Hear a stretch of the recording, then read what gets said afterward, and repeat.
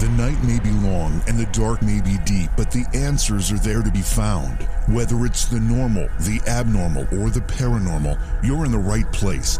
Let's go beyond reality.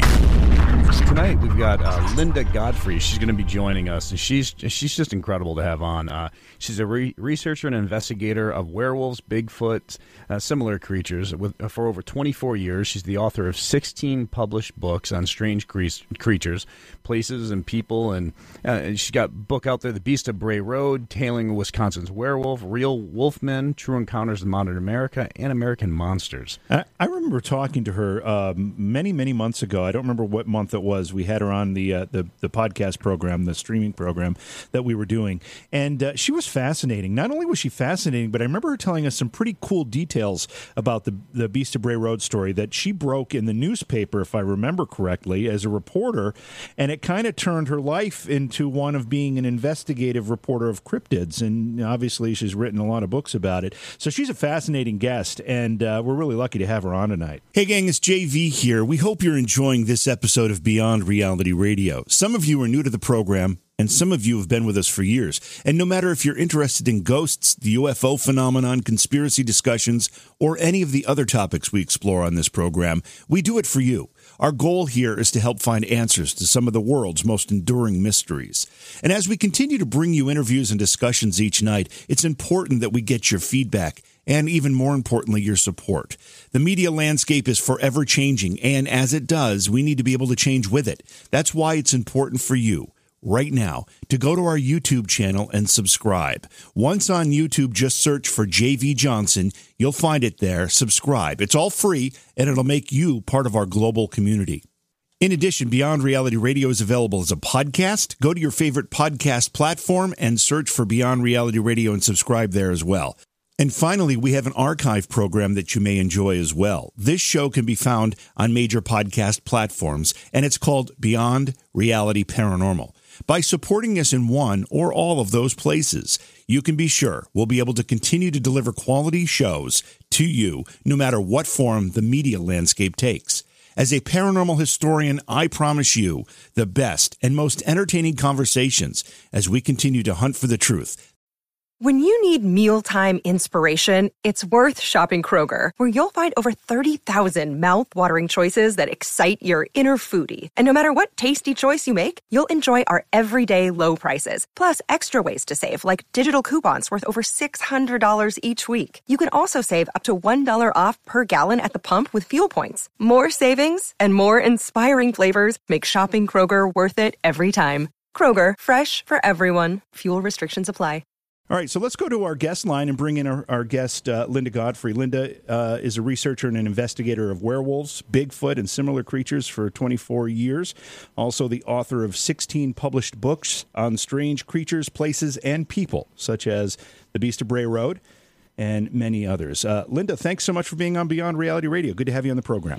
Hi, Jason and JV. Thanks so much for having me. Why don't you, for the people who don't know who you are, and we've been talking about you for the better part of a week and a half here leading up to your appearance, but tell people who you are and exactly what you do. Well, I am a resident of southeastern Wisconsin, lifelong, and I got into this life interest of strange creatures sort of by accident when I was working as a newspaper reporter here in southeastern Wisconsin, and people of my own hometown of Elkhorn started saying they were seeing what they would describe as a werewolf, if there was such a thing, usually running across the road on this 4-mile-long country road called Bray Road, right outside of Elkhorn, just east of it toward Burlington. And I found out that our county animal control officer had a file folder marked werewolf that he shared with me. And now, when you've got a county officer with a file folder marked a werewolf in his office, that's news right there. And so it became a news story. And when I began to interview the people that had been calling into him, I was very intrigued because they didn't seem like liars. They weren't looking for any kind of. In fact, they wanted to remain anonymous at first. They weren't looking for any kind of fame or fortune. They just wanted to find out what this was, and that's why they were calling this guy. And that seemed, just very normal and truthful to me. And I decided to find out, if I could, what it was that they had seen. And so that kind of started me off on my lifelong quest to figure these things out and answer the question, why are people seeing these? Because they were not, this handful of, there were like 6 to 12 right away that came out and told me about their experiences.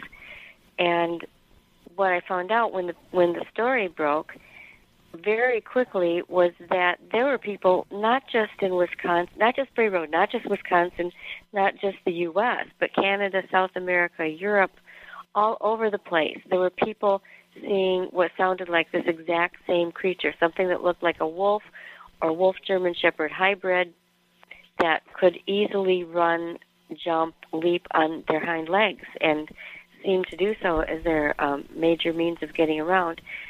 So that was just kind of mind-blowing to me, and it's left me curious, not only as to what the creature is, but why do people, if it isn't something real, if it isn't something we can catch and put our finger on and catalog and give a genus name and everything to, then why do people keep seeing it? There's just a great mystery here to be solved. And so 17 books later, they aren't all exactly on that creature, but most of them are somewhat related. I'm still searching for those answers and have more ideas now than I used to, but still don't have that elusive, just like Bigfoot, we don't have that one in front of us to declare the final proof. Yeah. Well, and the first reports of the Beast of Bray Road was actually back in 1936, correct? Well, it may or may not have been the same creature. It had a little bit different description. It was not on Bray Road or even in the same county. It was in Jefferson County, which is the county north of Walworth. And it was, there was a witness sketch drawn. The witness actually directed his son, who was something of an artist, to draw it while the witness himself was on his deathbed, or believed he was on his deathbed. Okay. And he just wanted to pass this on to him. But it almost looks like something between a Bigfoot and the upright canine, which is not what anybody really ever describes if they get a good look at it. It's usually either plainly canine or plainly primate and Bigfoot. There's just very much difference between head shapes and muzzles and feet and legs and things like that. But so this one, according to the sketch, sort of could have been either. And even he heard it make a sound that he described as gadara, which could have been either a primitive word or it could have been just sort of a pronounced growl, because the G and the R sounds are, what you hear when an animal growls. Okay. And that one is a little ambiguous. Over toward Jefferson, we do have Bigfoot sightings. So, it could have been an early Bigfoot sighting just as well. And I know that, reports of the description of this thing is anywhere from 400 to 700 pounds, and when it's standing on its hind legs, it's 7 feet or taller. When it's standing on all four, it's around 2 to 4 feet tall, and that's all correct, right? No. Wow, geez, okay. No, there are, and I think it's thanks to a couple of certain TV shows where they weren't clear between what the witnesses were trying to describe it. There was one in particular that had a number of cases on that were all around in the same area, but some of the witnesses, and if you read my book, Hunting the American Werewolf, you'll know which ones they are. Some of the witnesses were sure they had seen Bigfoot, were clearly explaining Bigfoot, and didn't want it to be seen as anything but Bigfoot. And yet it was portrayed on the show. You know how they'll snip a sentence here, snip a sentence there, and it was portrayed on the show as all being the upright wolfman. At least that's what you would think. And so when you see Bigfoot, that's where you get the poundages of 400 to 700. When people are clear that it's the wolfman, it's normally like 150, maybe to 200 at the most. maybe 250 at the very outside, but that would be a rather small Bigfoot. So when you see those giant poundages, it's most likely was a Bigfoot witness that was somehow, conflated with the Dogman on a TV show. Almost all of I've had a lot of experience with the TV shows, and almost all of them will fudge something or other, just to fit their script a little bit better, unfortunately. Yeah, I've seen that happen a lot. Yeah, I was going to say, because 400 to 700 pounds and being on all 4 feet and being about 2 to 4 feet would almost sound like a common black bear. So it was, right. Yeah, it definitely was. It had always made me wonder on a lot of those reports. I will add real quickly, too, the dogmen do go just as easily on all 4s as they do on 2 legs. And many times witnesses will see them standing up and then they drop down and run away on 4, or vice versa. They'll be on all 4 and then they'll rise up and chase on 2 legs. And Bigfoots also have many eyewitness reports of them running as a quadruped when they are, especially when they're in the area where there are humans, through neighborhoods and that sort of thing. Linda, did you say that you had really no interest in this topic at all, and you just happened to write that article, and that kind of fueled, the response and the curiosity became fueled at that point? Well, when I say that, I mean particularly things that look like werewolf, because it hadn't really occurred to me that there could be something like that outside of myth and legend. I was always interested in Bigfoot. My dad had lots of the old men's magazines around in the 60s, like Argosy and Sports Afield, where they were printing those first articles by some of the very first cryptozoologists. Yeah. And and you'd see the picture of Bigfoot on the cover, and then there were the Myra Shackley books that came along. So I was always very interested in Bigfoot, UFOs, that sort of thing, psychic phenomena. So I had the interest in the general field, but not in that particular species. You had said, and I remember you talking about this when you were on our program a while ago, that this particular case is somewhat unique in the sense that there's actually a government file, or there was anyway, a government file about it, which kind of adds some credibility that you don't see in a lot of these kinds of cases. Well, that was the file that I mentioned in the beginning, our county animal control officer. So he was, I guess in a sense, a government official. He was contracted by the county government. So you could say it was a government file, I guess. But, I mean, it was in his office. I happened to when I first heard about this story, and I started asking around, I was already working with him because he was doing an undercover sting on a puppy mill, and I was planning to cover that. And so I had asked him if he'd heard about it, and that's when he showed me the file. So, it was legitimately a government document. And it's interesting because not too long after all of that came out, and he was, of course, quoted in my story and in the newspapers for his opinions about the creature and everything. But he actually lost his job. There was sort of a big turnover, and it was really just kind of a strange situation. I never personally understood why he was removed.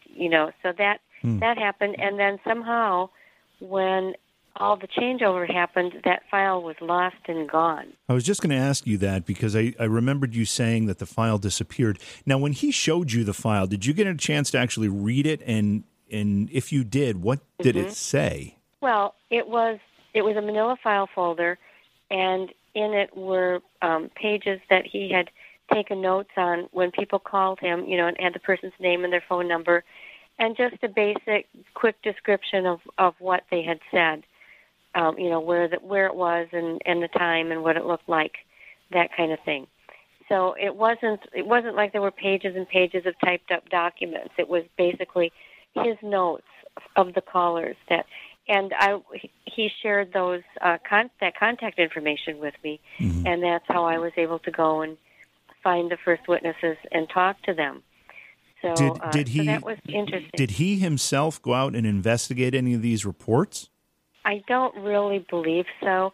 His best guess as to what they were, he was telling people that he felt that they were seeing a coyote.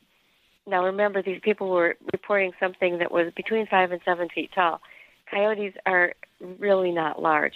He was telling them what they saw was a coyote that somehow leaped up when it saw their car and managed to kind of hang suspended for a moment while the car's headlights, flashed on its eyes, so that they thought it was a really tall thing, but really it was just a coyote jumping high in the air. That sounds like a magic bullet theory in the Kennedy case to me. It's kind of, the bullet turns left, takes a right, jumps up, goes down. Exactly. So would it be your impression at that point that he didn't necessarily take them seriously, despite the fact he had a file folder called Werewolf? He didn't necessarily take the reports very seriously.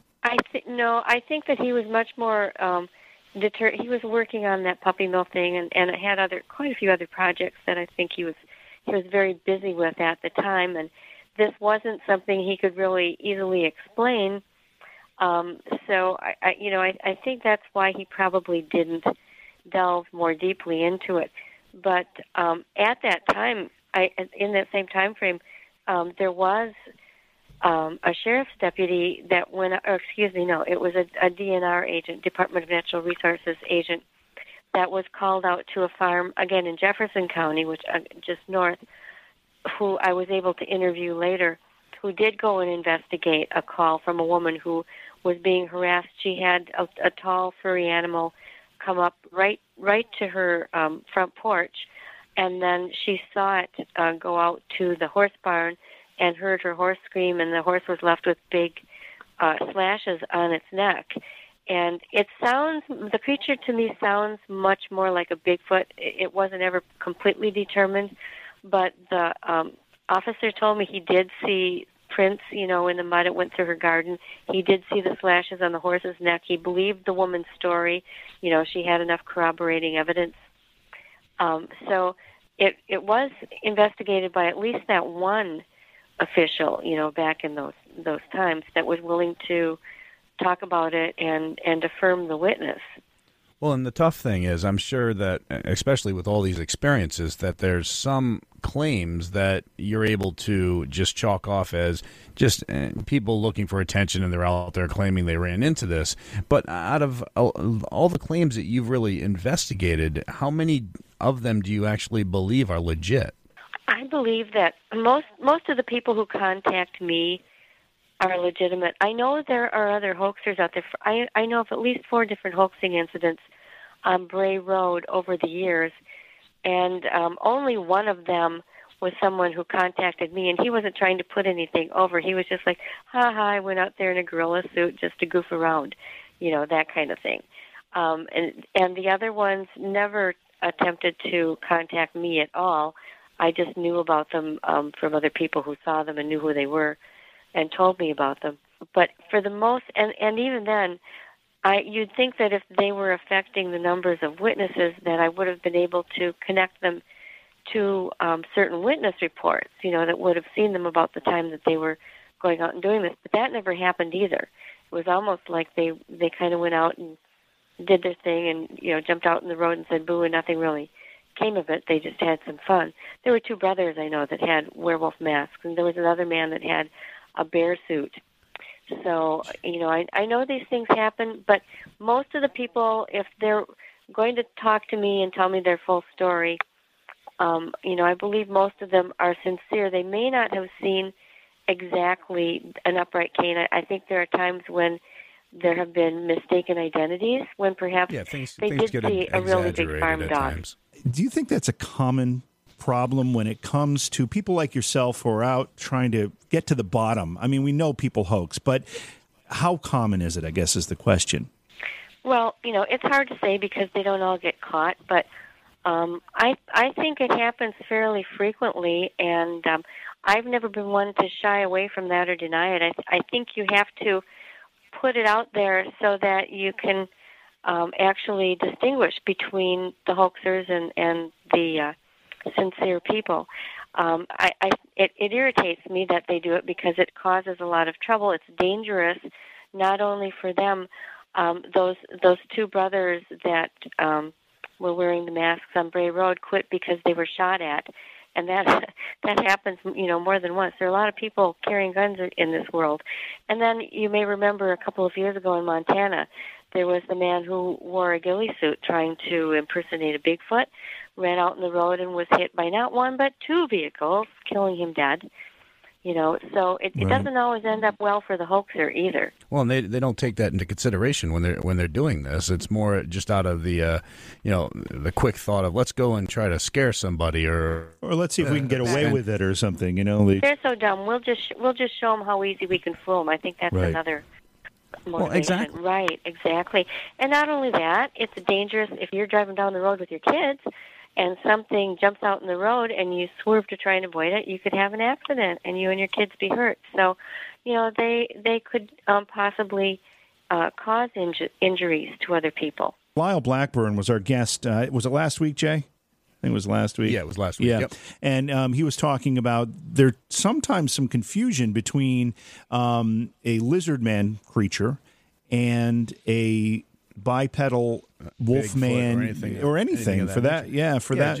Just because the hair gets all matted down because it's wet, it's in a swampy area or whatever, and also just because all the moss and the algae in the water of that area, a lot of times will give a coat a different color look, a green look, and things like that.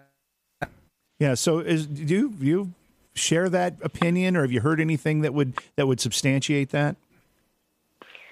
Well, I think that anytime you've got some kind of animal that's normally a quadruped walking on its hind legs, depending on light and shadow and distance and things like that, it might be very easy to mistake one species that, especially hoofed species and species that walk on their toe pads rather than, bears are flat-footed, humans, Bigfoot, we're flat-footed, but you've got like goats, deer. I hear of goat men, deer men, lizard men, and lots of times, people will say it's one thing or the other, and then I show them my sketch that I did quite a while ago that I called the Indigenous Dogman, which is my kind of composite of what most people say they see, and they'll go, "Oh, that's what it was. That's what it was," and they'll say that at first they said it was a lizard man, but now they think it's the Dogman, or vice versa. Where I have had a few situations where they thought maybe it was a werewolf-like creature, and then when they saw it more closely, it didn't have the ears, it had scales. I had a lizard man that was seen or it wasn't reported directly to me, I shouldn't say I had, but there was a lizard man. Well, wait, I'm mixing up my stories here. There were several lizard man sightings in Wisconsin in the same year. One was reported to me directly, and that was a man and his son who were looking for a lost dog on the shore of one of the rivers in La Crosse, Wisconsin, which is on the Mississippi, and then the Black River runs up easterly from it. And they stopped, just got this sense to stop, and they looked, and there in the riverbed was this man-sized creature with scales, big slanted yellow eyes with slit pupils, and scales all over it, but its body was very, very humanoid.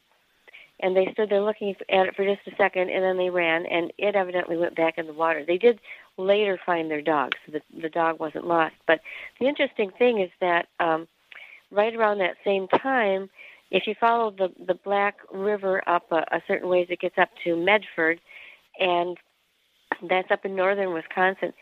And within a couple of days' time, both a state patrolman, actually it was, a state patrolman, and then separately a truck full of highway repair workers, each encountered a similar-looking guy or creature standing in the middle of the highway, and as they drew near, it snapped out a pair of previously hidden wings from behind its back and then just kind of soared up and away. So possibly the one that the guy saw on the riverbank also had the wings, but I'm sure that at that first glance that they had at the creature, their minds were doing the little flip chart dance that people describe, where they're going, "What is that? Cow, no; dog, no; horse, no; lizard, no." Right. and it sometimes takes a while. But I've also had people tell me that they saw satyrs, which is the old term for like a goat man, I guess would be the best word, and then change their minds and vice versa. And people, I think sometimes people may have also seen upright deer, which will stand like to feed. I've seen one in my own backyard. Took a picture of it standing upright to feed at a bird feeder, so it could reach it.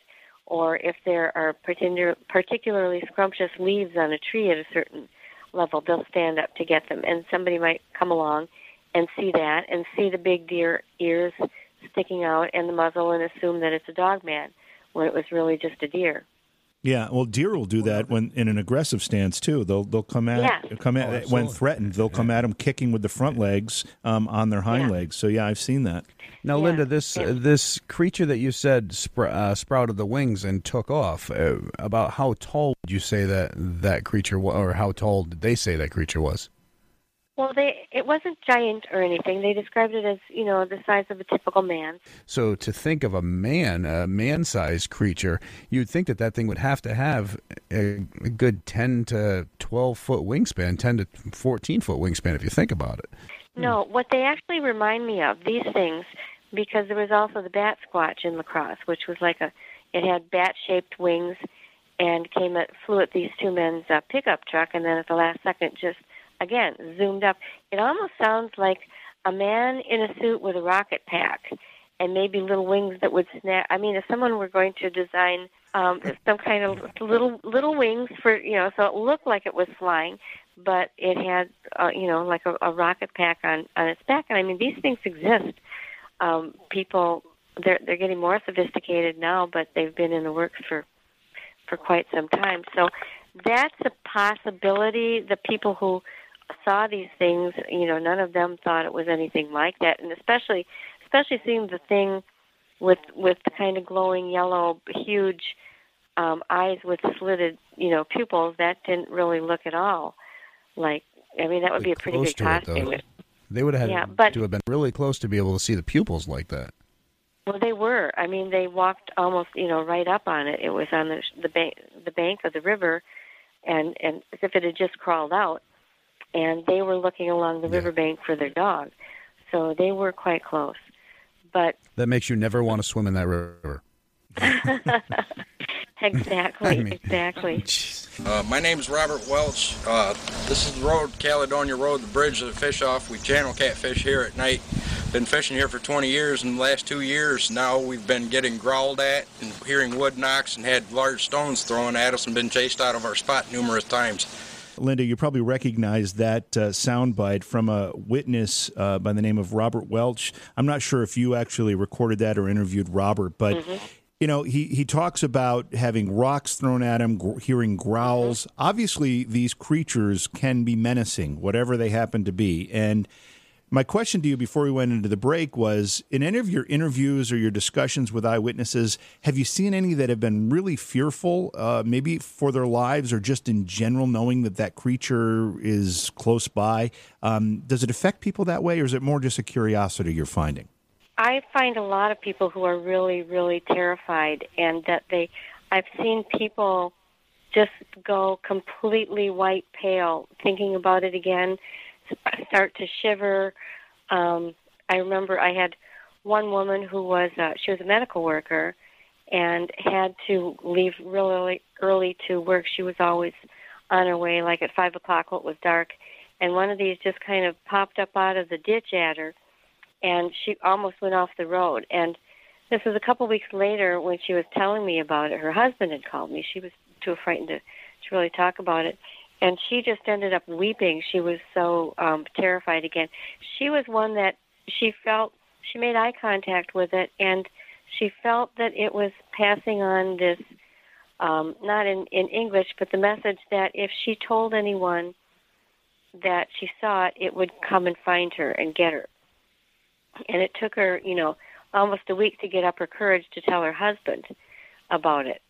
So, and she's the one that I think of the most, but, I've seen other people they'll start sweating, their hands are shaking, they'll turn white and then red, they'll stutter, they'll have to stop and put their head in their hands for a minute. Not everybody.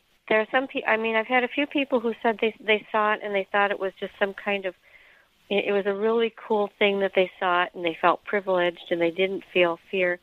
Most of the time, those people are in a vehicle and just kind of speeding on, or going by. They're viewing it from a pretty safe vantage point. Other people, I know I had four people in South Milwaukee who were chased by one that jumped out of a cornfield as they were walking. The road they were on actually led down to a cliff over Lake Michigan. So it was kind of an odd place to encounter something like that. And it chased them back to where the streetlights began again, and then it dove back into the cornfield. But they felt, especially the slowest guy who was at the end of it, really felt he could hear its feet pounding behind him, he said, and he could feel it, reaching out for, he had one of those loose cotton shirts on that was kind of it was unbuttoned, and it was sort of billowing behind him as he ran. And there were little slash marks in the shirt.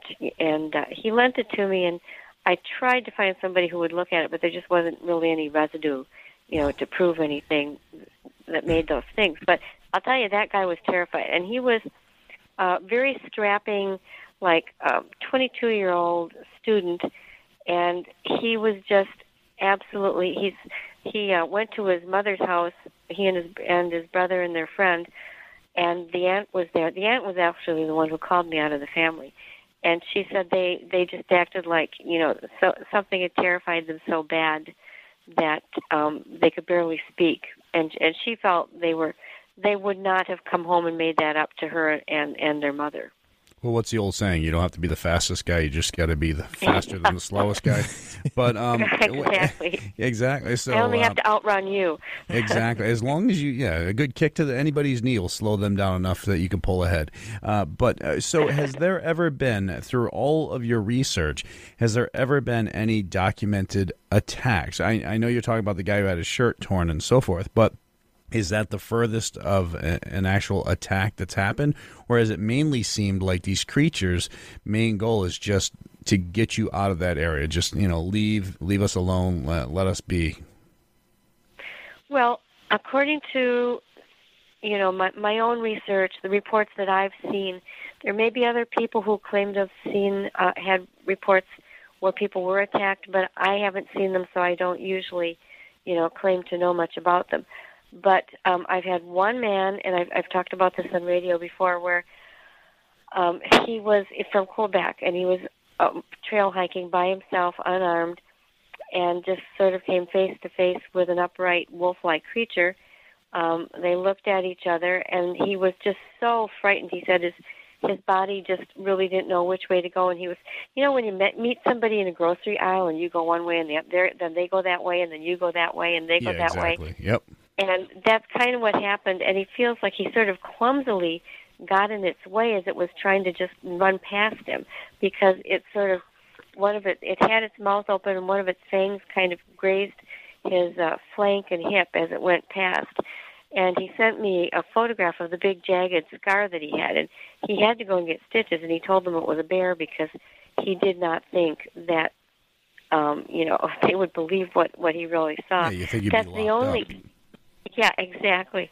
So that's the only known human injury from a man wolf. But now the Bigfoot are something different, And I actually was hiking with a colleague maybe about 2 years ago through kind of a lesser used, rougher stretch of the Kettle Moraine State Forest, and he's about 6'2", 6'3", 300 pounds, and we decided. I had actually suggested that he try shaking one of the small sapling trees just to see, because I read that this was how Bigfoot communicated with themselves or intimidated other people to get out of the territory, and we thought it might just provoke a reaction or something.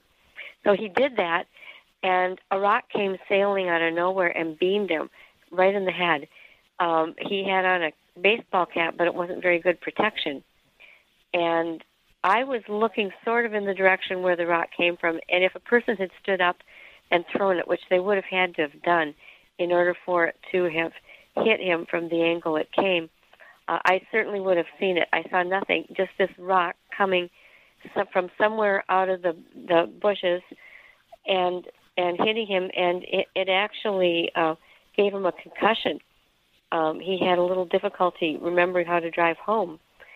So, but that I don't believe was a dog man, because they're not made to be able to, A, grasp something like a rock, especially one that big, or B, put their arm back. They don't have rotator cuffs, or arms that are made for branching out and holding things. So I believe it would be really difficult for a dog man to chuck a rock at somebody. And I think all right. This was Bigfoot. All right, so there's never really been any known attack except for the mistake of that one guy getting caught. But that's a common, like, even when you're dealing with bats, they tell you if you've got bats flying around you not to make any quick movements because they'll go around you. And it's the people who make the quick movement that end up getting hit by a bat or having issues with bats. So it's a common thing, especially when dealing with the animal world. Right, and I do always add the caution that these are only the ones that live to tell the tale. For all we know, I mean, some people could have been killed by one and taken and never seen again. It's not like they could have told you, right? Exactly. It's not like they were there to tell you. Right. So, I always do put that. And then I know there are another researcher or two that say that they have, some kind of reports that this kind of thing happened, but there was never any proof for anything like that. So I don't rule it out entirely. I'm just saying, in the reports that I've received over 24 years, that's the only one I've had. Other than the Bigfoot, again, is kind of different. There have been some things with them. Linda, let's talk evidence. You've had a lot of conversations, a lot of people who've offered their encounters, the stories of their encounters, but has anybody been able to give you anything in the form of concrete evidence of their encounter, whether it's a picture, obviously would be great, or a clump of hair or footprints or anything like that? Footprints, yes. The footprints are fairly plentiful, and they just, most of the time, for the dog man, they look like large canine prints, like very, very large wolf-type prints, to be more exact.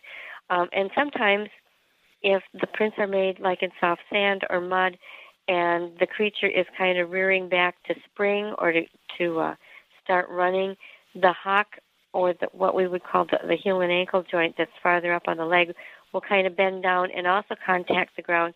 And then you get something really interesting that looks kind of like a combination canine and Bigfoot, but really it's just the elongated total footprint with the hock joining with the toe pads, where it's usually the hock is up about a foot above the ground. So they can vary that way. But yeah, we do have footprints. That's probably the best.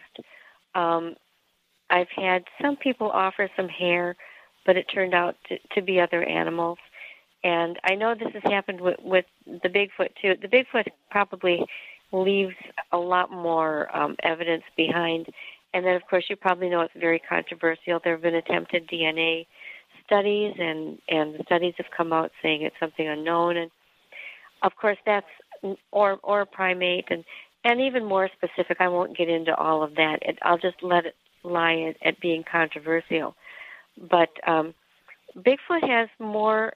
It has almost more of a culture. It seems to construct these rough semi-shelters of branches, and it is more likely to use, it has hands, so it can interact, hold things, leave things behind.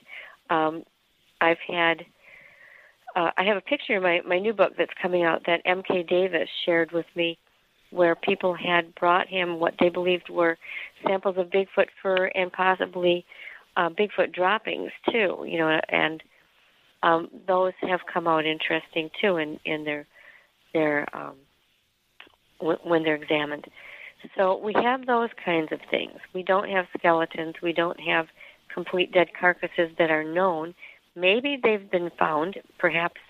I suspect that if such things were found and the government knew about them, they would be spirited away, and we wouldn't be informed as the public. I just say that from long experience with different government agencies. Right. We're going to take a break, Linda. We're talking with Linda Godfrey. We're talking about cryptids, specifically the Beast of Bray Road. We're talking about wolfmen, dogmen, Bigfoot, running the gamut here. And we've got a lot more to come. It's Beyond Reality Radio with Jason and JV. Something on your mind? Call the Beyond Reality Radio listener line now, toll free at 844-687-7669.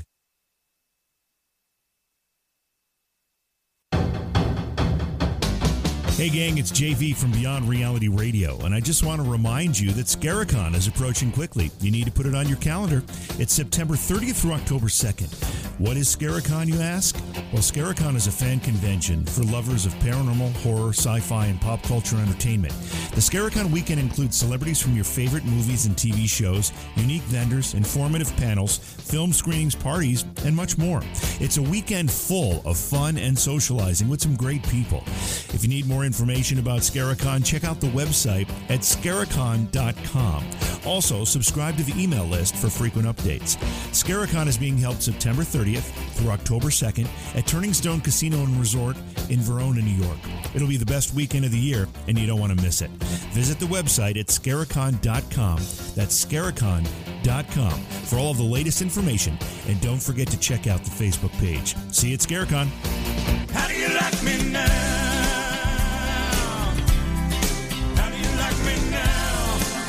I'm on my way. You still think I'm crazy. Don't forget, the telephone number is 844-687-7669 if you'd like to call and share a story. If you've had an encounter or you like to talk to Linda Moore and ask a question about any of her books or her research or her encounters herself. Linda, again, thanks for joining us on Beyond Reality Radio. And am I correct in understanding you've had personal experiences? You've actually run into some things along the way during your research? Yeah, that's true. Yep, I've been out in the field enough that I think if you do spend enough time in the field in areas where these things are sighted, sooner or later it may happen. And I definitely have had some experiences, yes. What would you say of your experiences stands out to be the most head-scratching for you? Wow, they really all are head-scratching. I mean, you just it's like coming up against the abyss. There's this thing that just goes somewhere where you have no experience. And it's a very humbling experience in a lot of ways because you realize, yep, there really is something out there bigger than me that I don't understand, and perhaps never will. But I've had experiences with what I'm pretty sure were Bigfoot. I've had experiences one experience where I may have seen the back of a man-wolf, where it was upright. What I saw was gray fur illuminated for just a second in a spotlight, and the fur was vertical, and it was at least 7 feet tall because it blotted out a reflective road sign as it ran across the road. And someone else saw the same thing at the same time. I was on location with a TV show and some witnesses in Michigan. Did you get a picture? No. I had actually, my camera at that time had run out of batteries, everything, and I had put it in the van that the TV crew was using. So I didn't have my camera out functioning anymore, and the cameraman just happened to be pointed down the opposite way on the road when it happened. I asked that question with a bit of an objective because I knew the answer would be no because you would have shared it with us. But it just illustrates. I mean, so many times people will say, "Well, if you saw this Bigfoot running through the woods, or you saw this running, why didn't you get a picture?" But the problem is it happens so instantly. And it's also a bit startling and a bit stunning. And to snap that picture, you gotta have your wits about you, and if you actually have something in your hands to snap it with. And the encounter lasts for sometimes fractions of a second or two. And getting a picture sounds a lot easier than it actually is. Well, that's really, really true. Yeah, because even if you're holding the camera, you have to aim it and shoot it and make sure you've got it on the right one.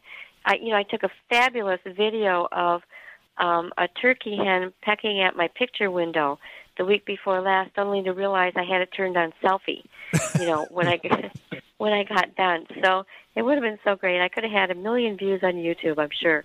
But I had another experience just about exactly a year ago. It was August of 2015, and a property owner and a colleague of mine were staking out a hayfield at night in an area where I've been helping conduct a 2-year study with this property owner. I've been assisting him because he has, we call it the mini Skinwalker Ranch, because he's had all kinds of things. We've been through 17 deer carcasses which end up mutilated or weird things done to them.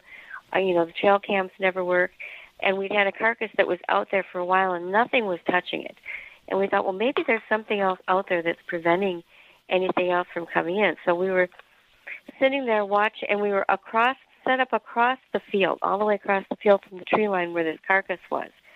And I happened to notice that there was a light that I at first took for an airplane, except it stopped right over the tree line, and it backed up, and then it went forward again. And I said, guys, that's not an airplane over there. And they both looked, and at the time, and this is sort of crucial, I think, the time that the three of us all turned our attention fully upon it, it began to move across the field toward us. And it took maybe a minute or 2 minutes to get to us, and the light at that time, didn't look that big. I was getting my camera ready. I was kind of aiming, and my viewfinder, it looked minuscule, and I'm thinking, well, I'm going to wait till it gets a little closer, and we're all going, what could it be? What is that? What is this thing? Is it a kite with a candle in it, or a balloon, or what is it? And it got to where it was within about 30 feet of the car and maybe 30 feet in the air approximately, and we could see that it was a perfect spherical object that was sort of self-illuminated very evenly. It didn't cast any light on what was around it. It was just sort of self-lit, and it had stopped at that point and was hovering, sort of looking at us. And I was just raising my camera. I'm like, aha, I'm going to get this thing.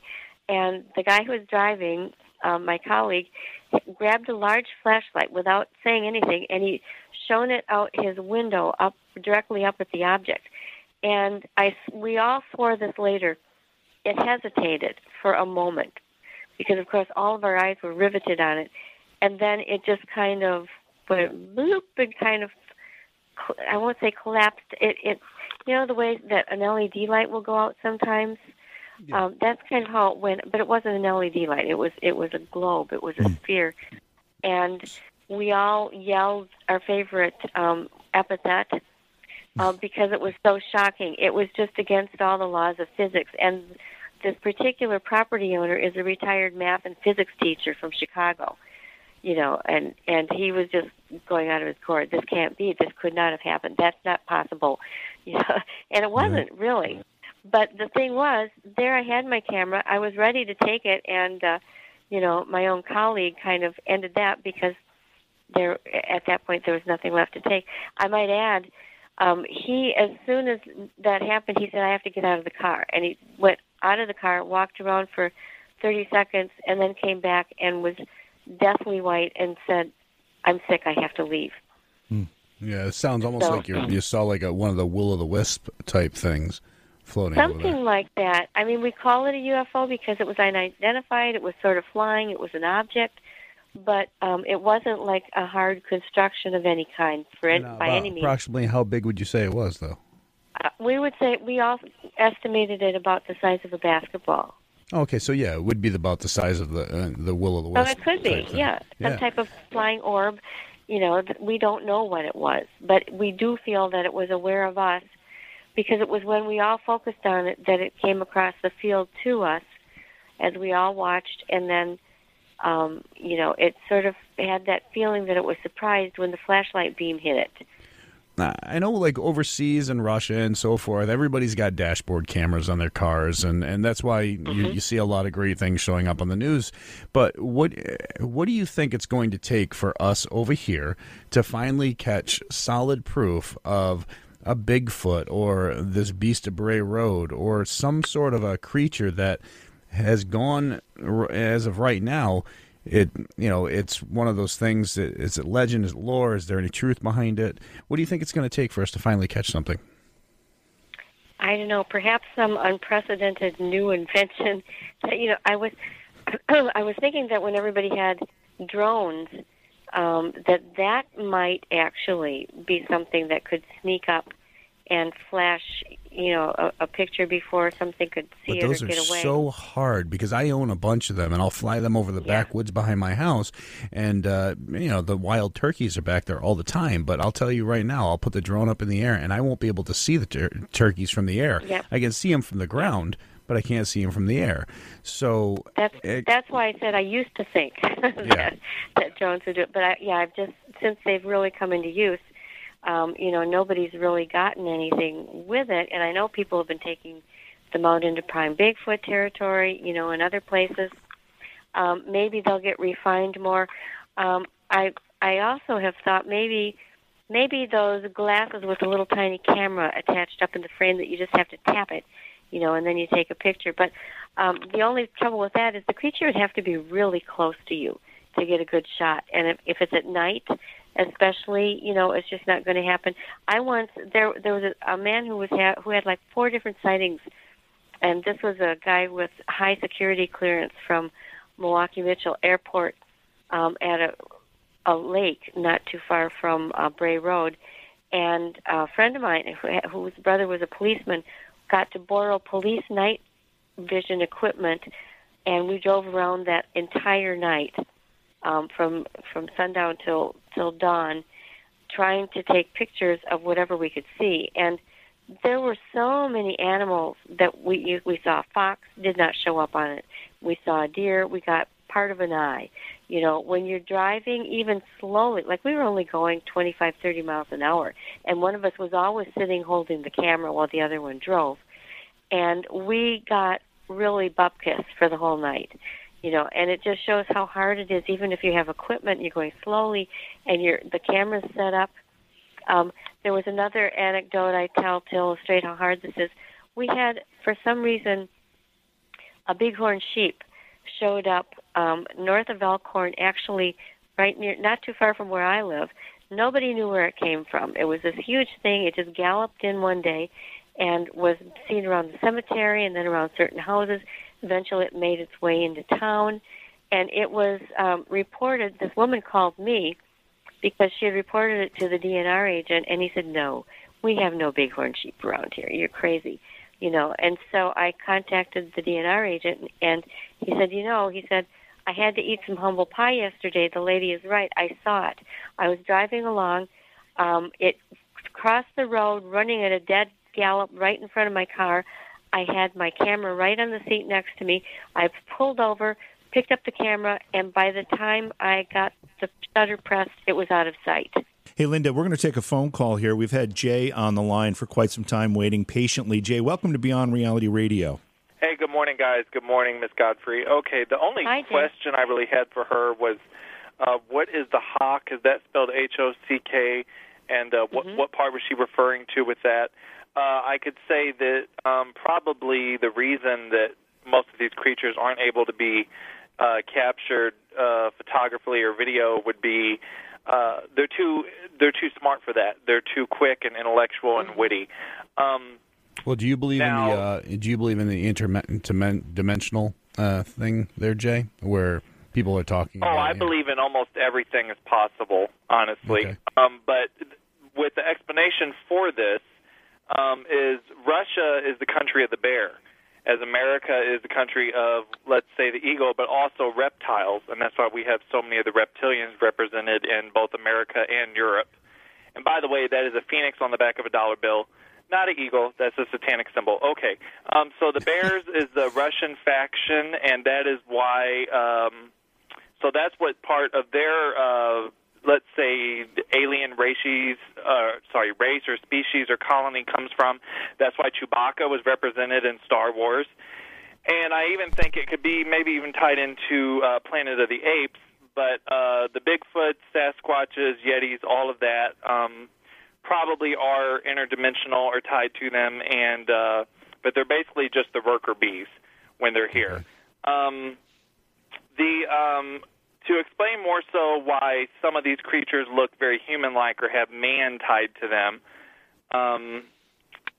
there are shadow government or shadow entities that are splicing humans with animals, and this has been admitted that they're doing this.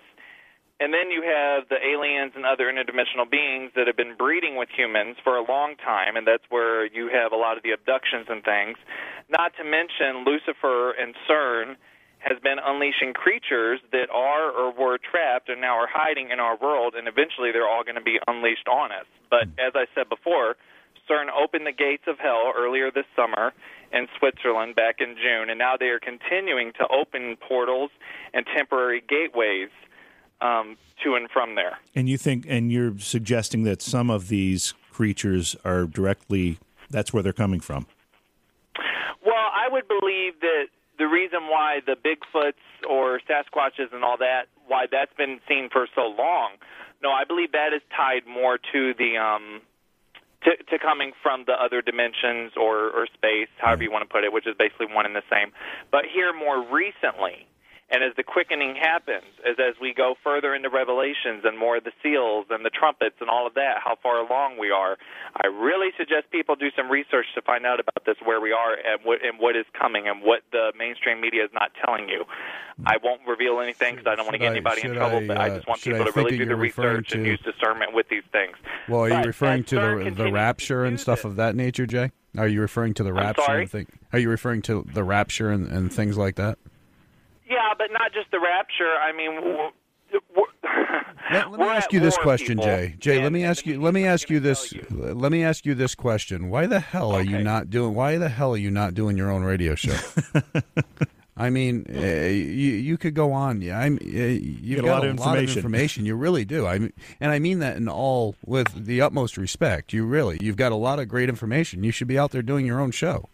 I don't want to put any more of a target on my back than I may already have for Jay, one. Jay, we've got to let you go right now because we're getting close to a break, and I wanted to give Linda a chance to respond to your call. But thanks so much for calling. It's always education when we get you on the line. Linda, any thoughts on any of that?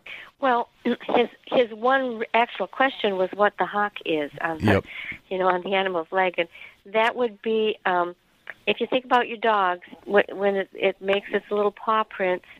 And you look up its leg, people will often say of dogmen, well, their legs were bent backwards. But actually what they're seeing is what would be, if we stood on our tiptoes where our heel is, the heel and ankle joint, that would be analogous to the hock on a four-legged animal. And it consequently looks like the leg is bent backwards. But we're expecting to see a knee, but we're seeing the heel. Right. And that's all that means. Time is flying by. We don't have a whole lot left here, and we've got another phone caller for Linda. We want to go to the line. This is Chris. Welcome to Beyond Reality Radio, Chris. How you doing tonight, Dale? Great, thank you. Good. Welcome to the show. My question was for Linda. There was a show that was on. I'm sure you might be familiar with Les Stroud from Survivor Man. He did a couple of episodes of doing Survivor Man with a man that was after a Sasquatch. And in the episodes, he had footage of Sasquatch walking up a mountainside. And then at the very end, they actually show where he had the camera set up in a still motion somewhere and captured a clear picture of Sasquatch, hidden behind leaves. And I was wondering if you've seen the show, or if maybe you talked to the man that Les Stroud did the show with, and get your take on if you had seen what was on TV. Yeah, great question, Chris. Have you seen that show, Linda?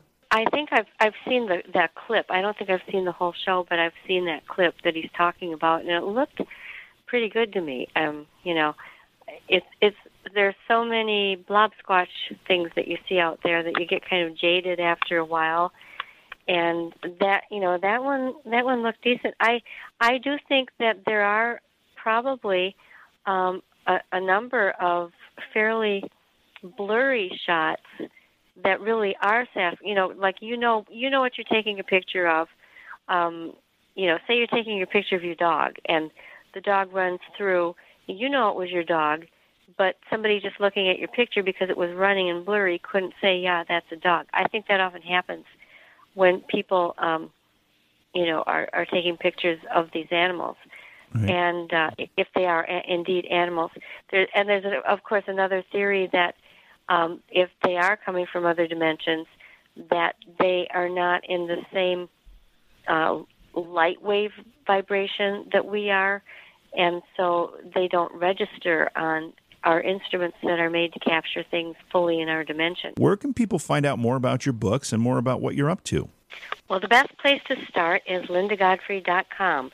No www. It's my blog. You can find recent stories there. There is a link to my new book coming out October 11th from Tarcher Penguin Random House, Monsters Among Us, an exploration of otherworldly Bigfoots, wolfmen, portals, phantoms, and odd phenomena. Kind of what we were just talking about, huh? Exactly, yeah. And only it's far more shocking. It's really a lot of reports, the likes of which I've never received before, and ones that seem to be associated with anomalous things. And the full report of that 2-year study with this gentleman in his field here in southeastern Wisconsin will be in it, other things like that. And it's available for pre-order on Amazon and other places. You can just go to lindagodfrey.com and you'll see the place to click for that and a little more information about it. And I'm going to be at the Milwaukee Paracon in Milwaukee, Wisconsin on the October 14th and 15th. Earlier that week, I'm going to be on one of the New York Daily News shows. You can watch my blog for precise information on that. I can't release the exact date yet. And then there's a whole bunch of stuff because of that book coming out on the 11th. My October is pretty busy and booked, and I'm going to be putting a new listing. If you go to lindagodfrey.com, there's an About page, and you can find book lists, bios, and a calendar that I'm going to be updating. I swear that I will. I keep saying that. We're buying and selling a house hell at the moment, and it's been going on all summer. But that just keep going to lindagodfrey.com, and eventually you'll find all the keys to the kingdom right there for everything else. Now, I have to say, I visited your website. In fact, I'm on it now, and I'm looking at a picture of you with John Zaffis, and I just have to ask you, how do you get mixed up with a character like that? What a horrible individual. No, I'm just kidding. Johnny's a very good friend of ours. I just came back. Oh, he's a great guy. Yeah. Yeah, in fact, I have a new picture up of me with Rosemary Guiley, both of which were taken different years at the Michigan Paracon up in the Sioux, which they get like 1,200 people. I mean, they're out in the middle of nowhere, really, and 1,200 attendees. It's a great, great Paracon. I'm just back from that. It was this past weekend. Oh, that's awesome. Well, thank you so much for coming on and hanging out with us tonight and talking about all these weird creatures that you've dealt with and you've written about throughout the years. Oh, it was my pleasure, and it did go so fast. Is your show a vortex? I think that it is. Feels that way sometimes. A time vortex. Sometimes we think it's a black hole. I'm not sure which it is. It depends on the day of the week. So, well, you have a very good night, hon, and thank you very much for your time. Thank you to both of you for having me on. Anytime, I'd love to come back. Thank you, Linda. Awesome. Linda Godfrey, and we appreciate her coming on. By the way, she's great. Yeah, she is. And I just I didn't mention it before, but thank you to Chris for his phone call and his good question there. We had to let him go because we went into break. But I always love talking about this stuff, and I always find it very fascinating. I wish my memory was just a little bit better because I see this weave of connections that go between our guests, like Lyle Blackburn and some of the things he was talking about and how it connects to some of the things that Linda was talking about and how it connects to the gentleman that we had from where was he? Alabama. I know. Did you take your Ensure today, Jim? What the heck? Come on, you're not even old. What's going on with you? I know. It's just there's just too many things going on in my head. But it's pretty amazing how these theories and stories start to intertwine and connect, and it starts to create a pretty interesting pattern and a picture of what these creatures are and how we might eventually maybe be able to get evidence and proof of their existence. Thanks for listening. It's Beyond Reality Paranormal. We'll see you next time.